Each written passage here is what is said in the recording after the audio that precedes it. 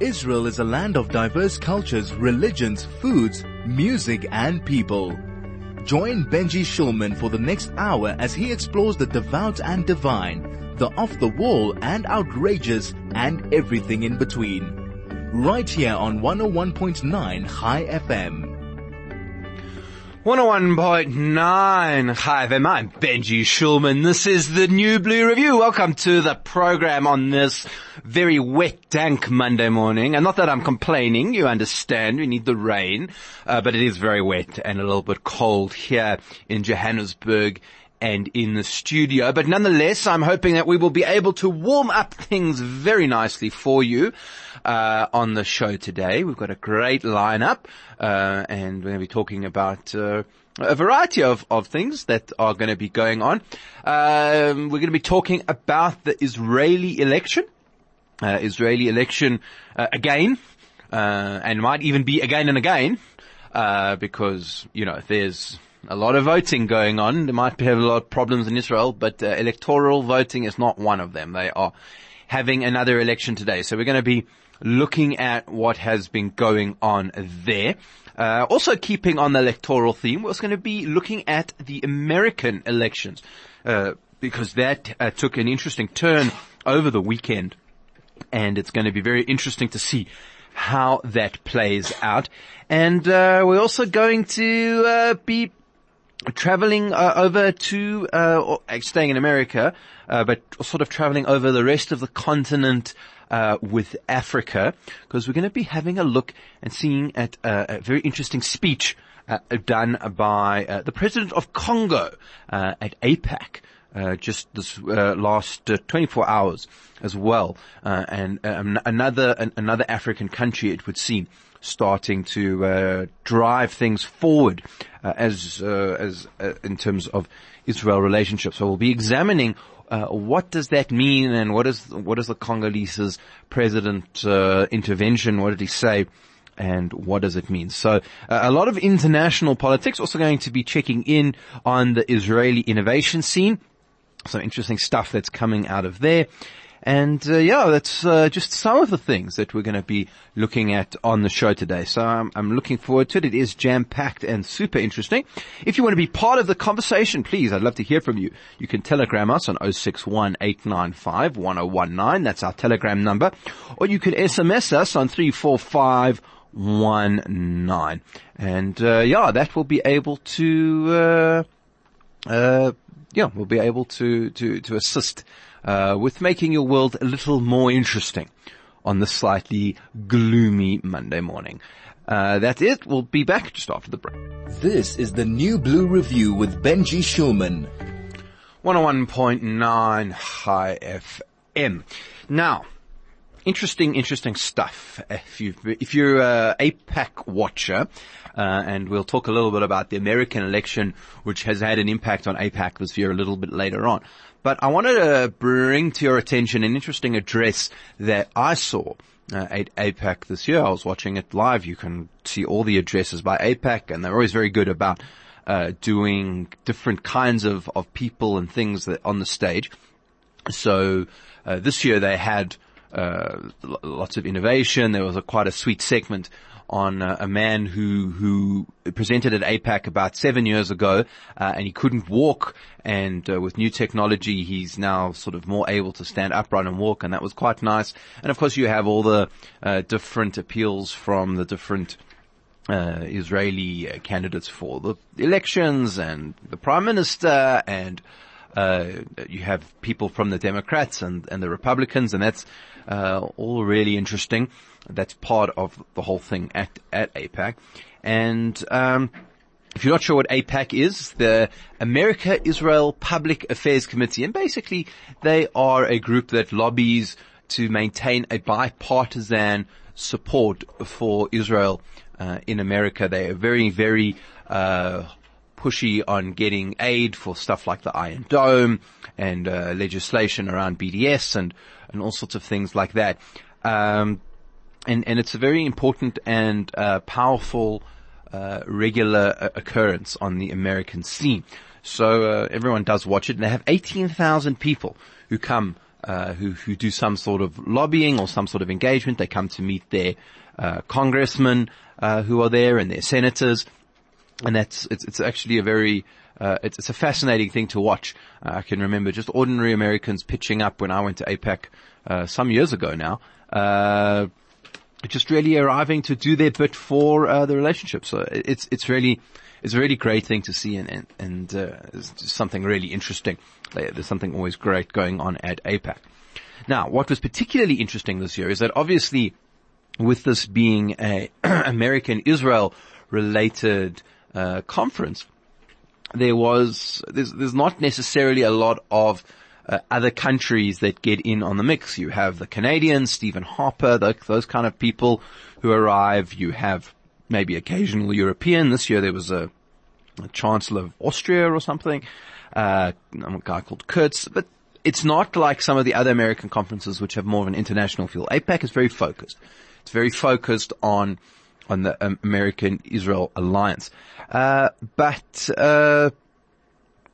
what is interesting is this year, for the second time only, there was an African president who was addressing APAC. So I think the last one was the Rwandan president, and he, some years ago now, maybe at least 5, perhaps more, and he addressed APAC a number of years ago.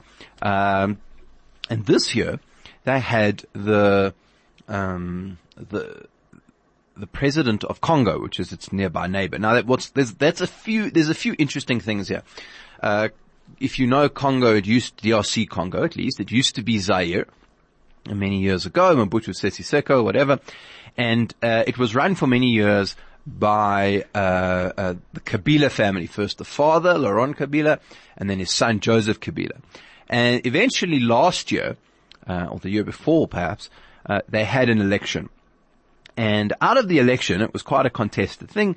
There was a new president that came into being, a guy by the name of Felix Tshisekedi, who had been a long time opposition member, and now found himself sort of being the president, but according to some observers, still having to engage with Kabila. Now, the interesting thing about Congo is a few things. First of all, the Kabila regime was very much on side with South Africa on a lot of things. It wasn't particularly pro-Israel. There wasn't much that was going on. But since the new guy has come in, Felix, there's been an absolute sea change. One of the first things that he did was have a phone call with Benjamin Netanyahu, and now he's going to APAC, which is often seen as a way of shifting. If you want to get through to America, you go via Israel and you start off at APAC and then go to Israel and then you speak to the Americans, that way, because he's already had one visit to America. But if you know the history of Congo, America was very important in the creation of Congo as a country and still remains an important partner, if slightly, it has quite a fractious relationship, but nonetheless, clearly they want to improve things. And so when Tshisekedi stood up at APAC last night, he did this amazing speech, where he spoke about, he spoke about all sorts of things, but he spoke about moving the trade office that they have an embassy already in Tel Aviv. They want to have a trade office moved to Jerusalem. He talked about backing the Trump peace plan. He talked about being a supporter of Israel for many years. He'd actually been to Israel before. He spoke about his Christian roots. So there was a really interesting and fantastic dynamic. And he said he's going to visit Israel. So for Congo, this is what they're after, right? They want to get America on board. He particularly has a relationship with Israel at a faith and practical level. And this is what he wants to do. The Israelis and the Americans have another agenda. What they're interested in is the African Union. You would have seen that Cyril Ramaphosa now heads it up. He made some pretty aggressive statements about the Trump peace plan. We heard all about those. And the African Union used to have an observer seat for Israel, which it was suspended in the 70s, and they want it back on the agenda. So Congo is a big, important country, and they're kind of interested in seeing, can they start to shift the African Union, which will then be something that can be shifted on the United Nations. So that's where things are going, but it just shows another African state that is starting to engage with Israel and really starting to change things on the continent. And you can see it happening. Literally, just go Google AIPAC and Felix Tshisekedi. It's a really worthwhile speech. So I was excited about that. Very, very interesting thing that's going on at AIPAC right at the moment. So there we go. That's what's potting at AIPAC. We'll take a short break. When we come back, we'll be chatting about the American elections. This is the New Blue Review with Benji Shulman. 101.9 Chai FM. I'm Benji Shulman. This is the New Blue Review. Welcome back to the program. That was Shechianu with Yaakov Shweki on this Monday morning. Now, Clive has sent us a telegram saying, kudos to Danny Danon. Bernie Sanders is an ignorant fool. So first of all, thank you, Clive, for sending in the message. And if you would like to respond to Clive or anything I'm saying, you can telegram us on 061-895-1019, or you can SMS us on 34519. Now, if you're perhaps wondering what in the world is Clive talking about, well, that is going to be the discussion of our next segment on the program today. So there has been some really interesting stuff going on in the American elections. So if you're not sure, here's the quick dirty summary on what's been going on. In November, the Americans are having an election. The Republican person who's going to be running, of course, is President Donald Trump. No one from the Republican Party really has a chance of unseating him for that position. That would be really unusual. And it's, that would be really, really strange. If they were to unseat him. So that means that the only people who are likely to unseat Donald Trump, or possibility, are the Democrats, right? These are the people of Hillary Clinton and Barack Obama.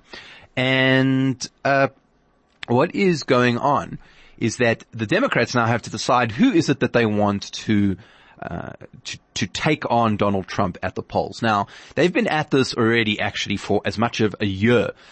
Lots of debates happening all over America, lots of town halls, lots of campaigns.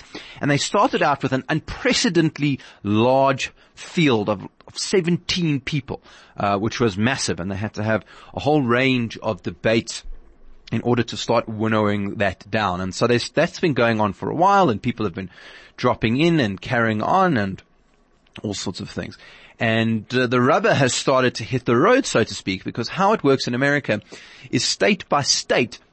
You have voting where people vote, and then you pick up what they call delegates, which are basically representatives that will go to the big conventions. So they've had 4 states vote so far. Now, obviously, there are 50 states in America, so that's not very much. But what the first few states actually do is give a indication about where the vote is going. And up till now, it's been the story of 2 camps, so to speak. So on the one side, you have the moderate camp, and that's sort of Democrats who are a little bit still like Obama, or maybe even a little bit more like Clinton. They are strong on foreign policy, about working with democratic states abroad. They may or may not like the Iran deal. They are certainly friendly to Israel, or probably not quite in the same way that Donald Trump is. Locally, they are wanting to reform healthcare, but not basically abolish it. They have an interest in a range of local issues around infrastructure development, all of that kind of thing. So that's the moderate camp. Then on the other side, you have what's called the progressive camp, or the radical camp, and that camp is really seeking very much to revolutionize, so to speak, American politics. On foreign affairs, they are almost embarrassed about America's record. They not that interested in America's alliances with other democratic states. They much more critical of its operations abroad. Locally, there's discussions of making healthcare, basically completely nationalizing it, similar to what we're talking about, or the NHS in England. And these are the two camps that are competing, and they have very different bases of voters. On the progressive side, there's lots of college-educated coastal liberals or coastal progressives. People are very interested in what they call identity politics. So, women's rights, particularly various kinds of gender issues, people who are interested in class issues, working class people. Those are very much the progressive base. And then the moderates are more the traditional American camp of people who people who are interested in getting rid of Donald Trump, basically, and not being particularly interested in like massive shifts. And so this fight has been going on the entire time, and now we're starting to see what the actual outcome is going to be. So the two biggies in the progressive camp have been Elizabeth Warren, who's quite famous for some of her financial law activism, and Bernie Sanders, who's not actually a Democrat. He is what's called a Democratic Socialist. It's a separate party, but he's running under the Democratic ticket. And on the moderate side, we had a variety of people, including Joe Biden, who was Obama's vice president, and Amy Klobuchar, who is a Midwestern politician. We had Pete Buttigieg, who is a mayor from Indiana. There was a number of others, Kamala Harris, Mike Bloomberg is a former mayor of New York. And in the last few primaries, what we've actually had is a winnowing down of the field. Now, not many people thought that the progressives had a chance until Bernie Sanders started winning mass votes, first in the Iowa caucus, which is the first big state to vote, and then after that in New Hampshire, which is another small state which votes, and he did remarkably well. And then the first big state to vote was Nevada. And Nevada is interesting because it has a lot of Latino votes, and it's not always clear where they were going to fit, and they backed Bernie. So suddenly the progressives had this big stream, and there was a real worry that the progressives were going to take over the race if you were a moderate. And then came South Carolina. South Carolina is a really big state, and what's interesting is it's the African American state, right? That's 60% of Democratic voters in South Carolina are African American, and they actually had typically up to this point been voting for Biden, but nobody knew. Biden had been really bad in some of the debates. His campaign looked like it was taking massive hits.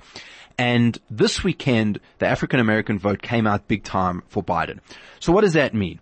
It means that basically both sides now have momentum. And on Tuesday, they have what's called Super Tuesday, where 15 states, a third of all the delegates vote. And from there, we're going to be really able to see what's going on.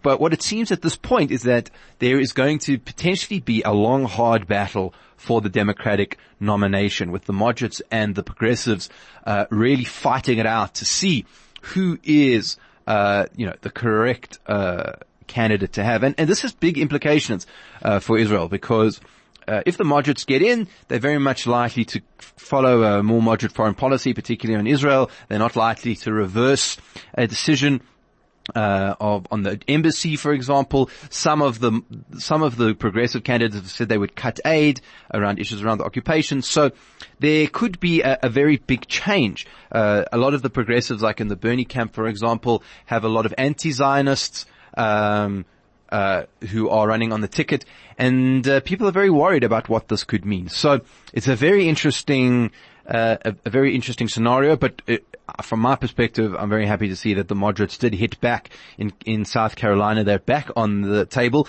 and some of them have pulled out. So there's now more focus on what is going on in terms of the moderate camp, where it had previously been all over the place. So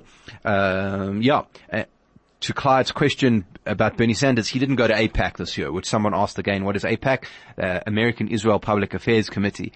He didn't go this year, and he said he didn't want to go because it hosts racists and all sorts of things. So it's very interesting, and there was a lot of talk at AIPAC. They were very worried about this progressive movement in the Democratic Party. So it's interesting to see it's interesting to see what will actually happen and, what is actually going on in terms of the primaries and what's going on. We're going to take a short break now, just play a little bit of music, and when we come back, we'll be discussing some more on this topic.